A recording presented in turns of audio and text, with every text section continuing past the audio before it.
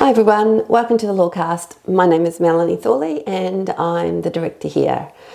Now, I know I promised some HR stuff, but there's been so much going on in the world of crazy employment law cases. I just wanted to go over some of them. It's going to be a fairly short session today. We're going to have some fun with it. The first one is something that comes up actually all the time for me. As you know, employees and employers can sometimes be in a fair amount of conflict. There's there's lots of stuff going on. There's lots of untrust happening, and it's all fairly highly, all this charged energy. Everyone's thinking everyone's out to get them, and it can be really, really grim environment. So what can happen is people can record. They might record with their phone in their pocket. They might just have their phone sitting there but secretly on record. Employers are doing it. Employees are doing it. It's completely rife in the industry. Now, what to do with these recordings? Now, I am not going to provide any advice on whether or not it is lawful or not to record. But let's say you do. What's going on there? Well, the interesting thing about recording in the workplace is it can damage the employment relationship if you record. If you're an employee and you're recording without your employer's consent, it can irrevocably damage the relationship. And there are quite a few cases out there that state that if an employer catches an employee secretly recording, then that can be significant grounds for instant dismissal. Now, without diving into all the issues of unfair dismissal or general protections or what's happening there, I guess what you should be thinking if you're an employer is whether or not you wish for that meeting to be recorded. And either you should be recording it and saying it openly that you're recording and providing your employee with the opportunity or not to record. But yes, recordings are happening. And as an employer, you might want to control that. As an employee, just be really careful. Setting aside the lawfulness of recording, whether it is or whether it isn't, and that changes depending on state you're in here in Australia, COVID recording that is, just really think about what might happen next with your employment if you are snapped with it. Let's say you do. Let's say there is a recording out there, it is done covertly, and now we're in court and the court has a chance to listen to it. Will the court listen to a covert recording? Well, a new case says yes, they will. And in fact, the case says that as long as we understand the provenance of that recording and that is legitimate, then there's no reason for the court not to consider it. Fascinating. Absolutely fascinating. So I don't know what's going to happen next with that, everyone. But look, I think recording's really, really rife with all sorts of emotional charge. So I'm not saying do, I'm not saying don't, I'm just saying really stop and think about it first. But if it ends up in court, yeah, totally can be snapped and it can be used. So yeah, I think we all need to think about that. The next thing I want to talk about, and I've talked about this before, and this is these zombie agreements. Zombie agreements are agreements that sort of predate the Fair Work Act. They've got some mad clauses in them. They've got some very low employment situations and terms and conditions that sit well below what we call the national employment standards here in Australia. And they're old, which is why they're called zombie agreements, and they're alive, which is also why they're called zombie agreements. So these old alive agreements, which don't align with our fair work regime that we have here in Australia now, still apply. So the government when they did all their changes last year, they announced that they were going to put a sunset date on those zombie agreements, and that's going to be early December, like 6th of December or something like that. So that means that any zombie agreement that is in force today will no longer be in force then. It's going to die. The zombie gets his head chopped off, he gets burnt, that's it, it's gone. But is it? This mad situation has got these. There are 2 court cases, and the first one is about zombie agreements, and they're both about extending the zombie agreement. And the first one, there was an application by 2 senior employees asking to extend the zombie agreement by up to another 4 years, and can they do that? And the full bench said, no, these zombies need to die. They found no evidence that the employer would alter the employer's conditions of employment to their detriment. It would be reasonably simple for those conditions to be in the old zombie agreement to be reproduced in a contract of employment, and the employer's been senior and not lacking bargaining power, and so the current zombie agreement didn't reflect the employee's circumstances and was substantially obsolete. Of course it is. It's more than 13 years old. It's probably older. And the application simply sought to maximise the period of extension, so they were dismissed. Seems fair, right? Doesn't change anything about their employment. The employer wasn't going to alter their conditions at all. They were going to reduce into a contract this stuff in the enterprise agreement that was about to die. That all seems pretty simple and seems like a good idea. But in the other case, they wanted a 12-month extension of the zombie agreement to allow for new bargaining. They said yes to that. So, I mean, I haven't read both cases and I don't know all the backgrounds, but it is kind of weird that you've got in one circumstance a situation saying, well, no, you can't extend it. You can reduce the stuff into writing, you can stuff it into a contract, you can agree to the stuff, but no extension. And on this one, it's, yeah, let's extend. I mean, slightly different situations. We've got a zombie agreement wanting to be extended by 12 months versus 4 years. It's to allow for new bargaining versus we just want the old agreement to put in place. But honestly, guys, we've had this. We've known that we're going to have these zombie agreements by the time they die for more than a year. I say, get a wiggle on. Anyway, now for the mad cases. Now, those of you who are regular listeners will hear me say from time to time that why are people filing unfair dismissals when they're doing such crazy stuff?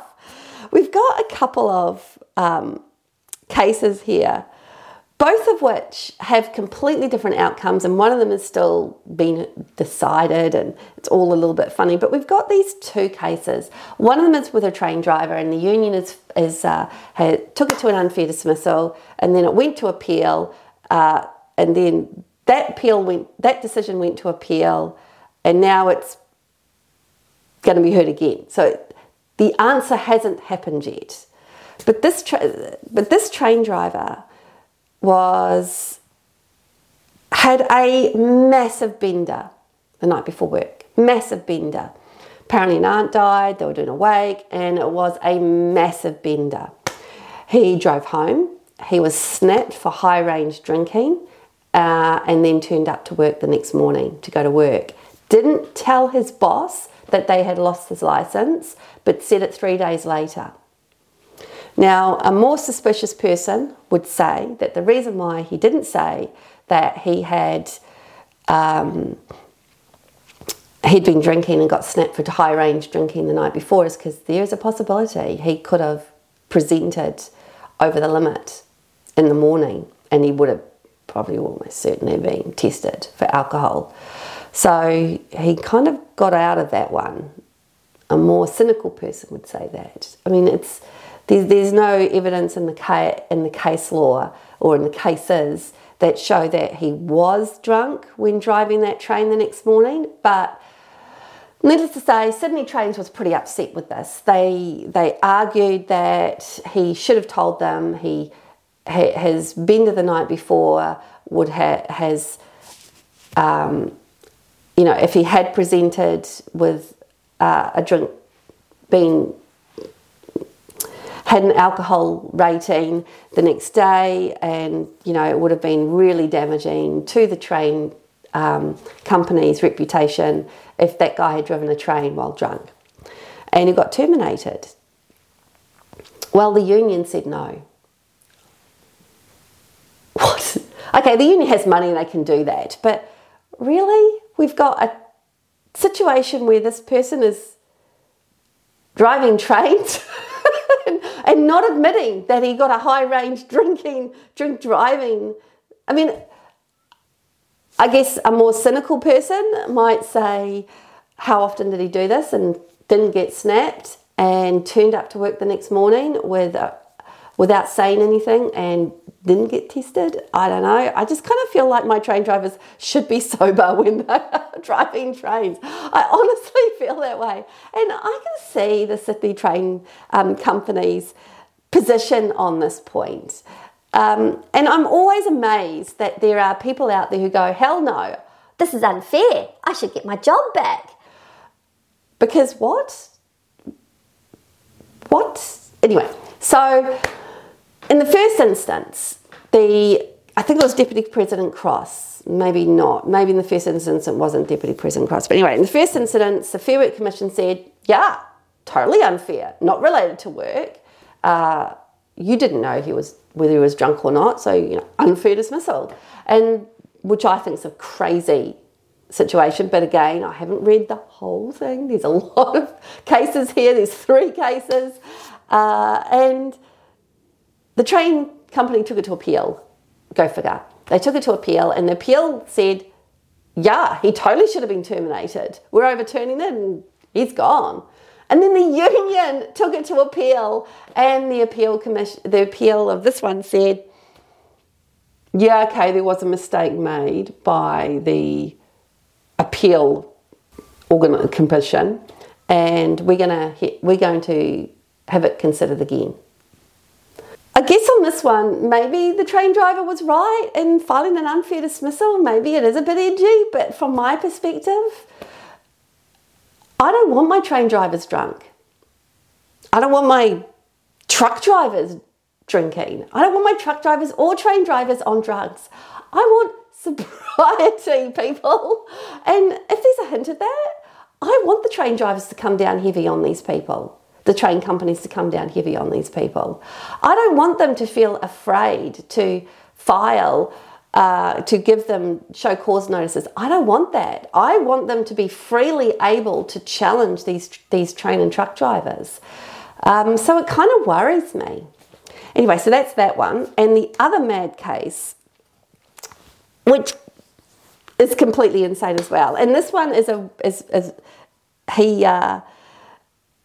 this is a Virgin Australia sort of behind the scenes at the airport, baggage kind of moving around handler type guy. So he's not in the planes, he's out of the planes, he's zooming around. And he is, hands down, he's got himself in some trouble here. So this chap, Rimawee, he started making massive, he was fine for a while. For first couple of years, first few years of his employment, not a peep. And then all of a sudden something happened and he started complaining. He started complaining like crazy. He started complaining about all sorts of people doing all sorts of things. And every time it was investigated, it was found that either there was a mistake or it was misunderstood or it was blown out of control. Things like, there were a couple of ones that I read where everyone's wearing earmuffs and they do hand signals, they shout, and I can't remember the third one. But that's how they all communicate. They communicate by hand signals, they communicate by shouting, and there's a few ways. So this one, he was somewhere and it was really noisy. They had the headphones on the whole time, and this guy his supervisor apparently yelled at him to do something. Yeah, because that's... Rimawee said he shouldn't have yelled, he should have used hand signals. I found the yelling to be, really offensive. And this poor supervisor was like, I don't even remember the incident. I'm really sorry. We're yelling all the time. I'm sorry. I can't remember it. Anyway, it was put down to a misunderstanding. There was another one where Rimawee complained that someone had thrown a tea bag on the bonnet of his little karty thing. And when questioned, the guy went, oh yeah, look, I was drinking my tea and the tea bag had popped open. There were tea leaves everywhere, and I went, Pah! And some of it got onto the guy's bonnet, and I went, oh look, sorry mate, and and this guy Rimawee had taken photos. There was no tea bag in the photos, and it was concluded that he got a bit of an overreaction. He was sending Facebook messages to females who asked him to stop. He was making complaint after complaint after complaint about stuff that just didn't seem to be happening. And then I don't know if it was a piece of resistance, but this is fascinating. Now, we hear sometimes of people saying that they're going to provide doctor certificates, and they do. And we hear sometimes that employers complain that these doctor certificates may not be genuine. And in this case, it's fascinating because somehow they got the doctor certificates from his doctor and doctor certificates presented by the employee, and they're different. They're not like crazy different, they're just different. Like this one says that Rimawee the doctor says that Rimawee suffers from adjustment disorder with mix and anxiety, depression. He complains of multiple significant difficulties relating to recent incident of psychological trauma. Now, Rimawee's doctor certificate that he gave to the Virgin said all that incident of psychological trauma at his workplace at Virgin Australia. Weird. The next one was, doctor said, this letters to confirm that Rimawee is fit for pre-injury duties. We close his insurance case. His medical condition is stable. He submitted one that said, this letters confirm that Rimawee is fit for pre-injury duties. His medical condition is stable. Not, we closed his insurance case. Kind of weird. Then we've got another one. Rimawee has a medical condition and will not be fit for work from date to date inclusive. This one is, dear Sir, Madam, Virgin Australia. He has a medical condition, won't be fit for work for date to date inclusive. He has complications after surgery that was done overseas. Apparently he went to the doctors and got a medical certificate that was never presented. And he's got a medical certificate that the medical practice doesn't have a record of. Rimawee has a medical condition and be unfit for work from date to date inclusive. His complications, which required lymphatic drainage procedure. Look, I think providing fake medical certificate or altered medical certificates and a fake medical certificate is grounds for termination enough. But there is a laundry list of stuff that this guy did, like laundry list of stuff. What surprises me, and again, going back to the original statements, is what was he doing filing an unfair dismissal? Hello? At what point do employees look at that and go, yeah, fair cop gov, took it for a ride, lasted a while. Why take this to hearing? It amazes me that the system is so broken that an employee that can be this destructive in the workplace is still allowed to progress a claim all the way through to a hearing. It amazes me. Absolutely amazes me. Because the employer has no choice but to take this through to a hearing. They don't get off the train. The applicant is in control of when the application is discontinued. Okay, set aside all the applications you can make and say that there's no warrant for prosecution. That never happens. And these poor employers, and in this one it's Virgin Australia, and people will go, oh, it's Virgin Australia, they've got the money, and they might have the money. But what if it's a small business? What if it's a business with 3 employees? And the case amounts to 30% of their income that year. How long do you think that company's going to be around for?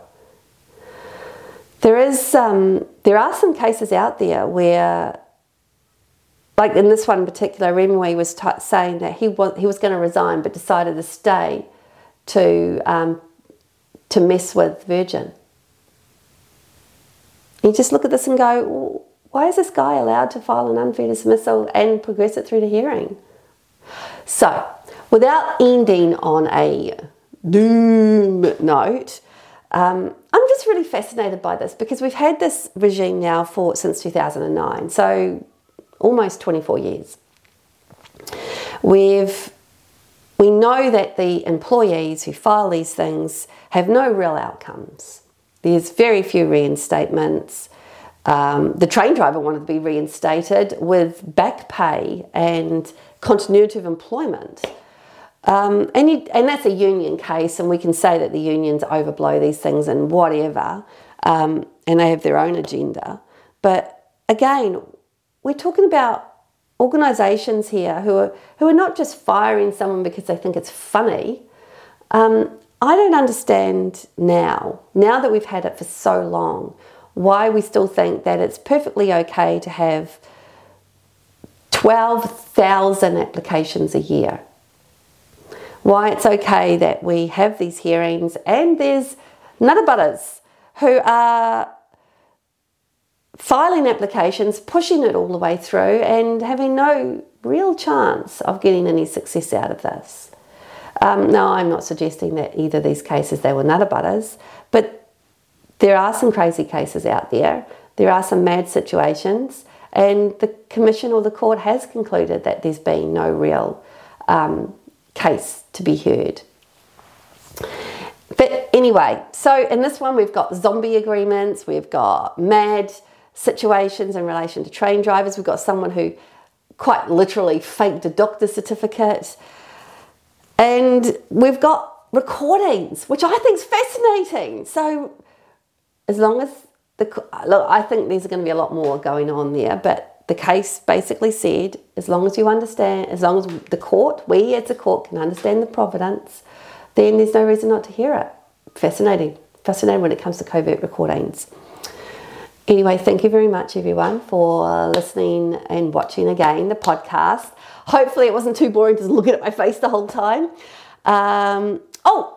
New thing for me, I know it's a bit weird, but I've decided to stop dyeing my hair. Why does anyone care? Actually, no one should care. Absolutely no one should care. But I've decided that I'm successful. I don't care. My ego doesn't care whether other people see me as old or not. And quite frankly, I'm bloody sick of it. So over the next few months, you'll see, I assume because I am grey, a greyer and greyer Melanie. I'm really fascinated to see this happen. And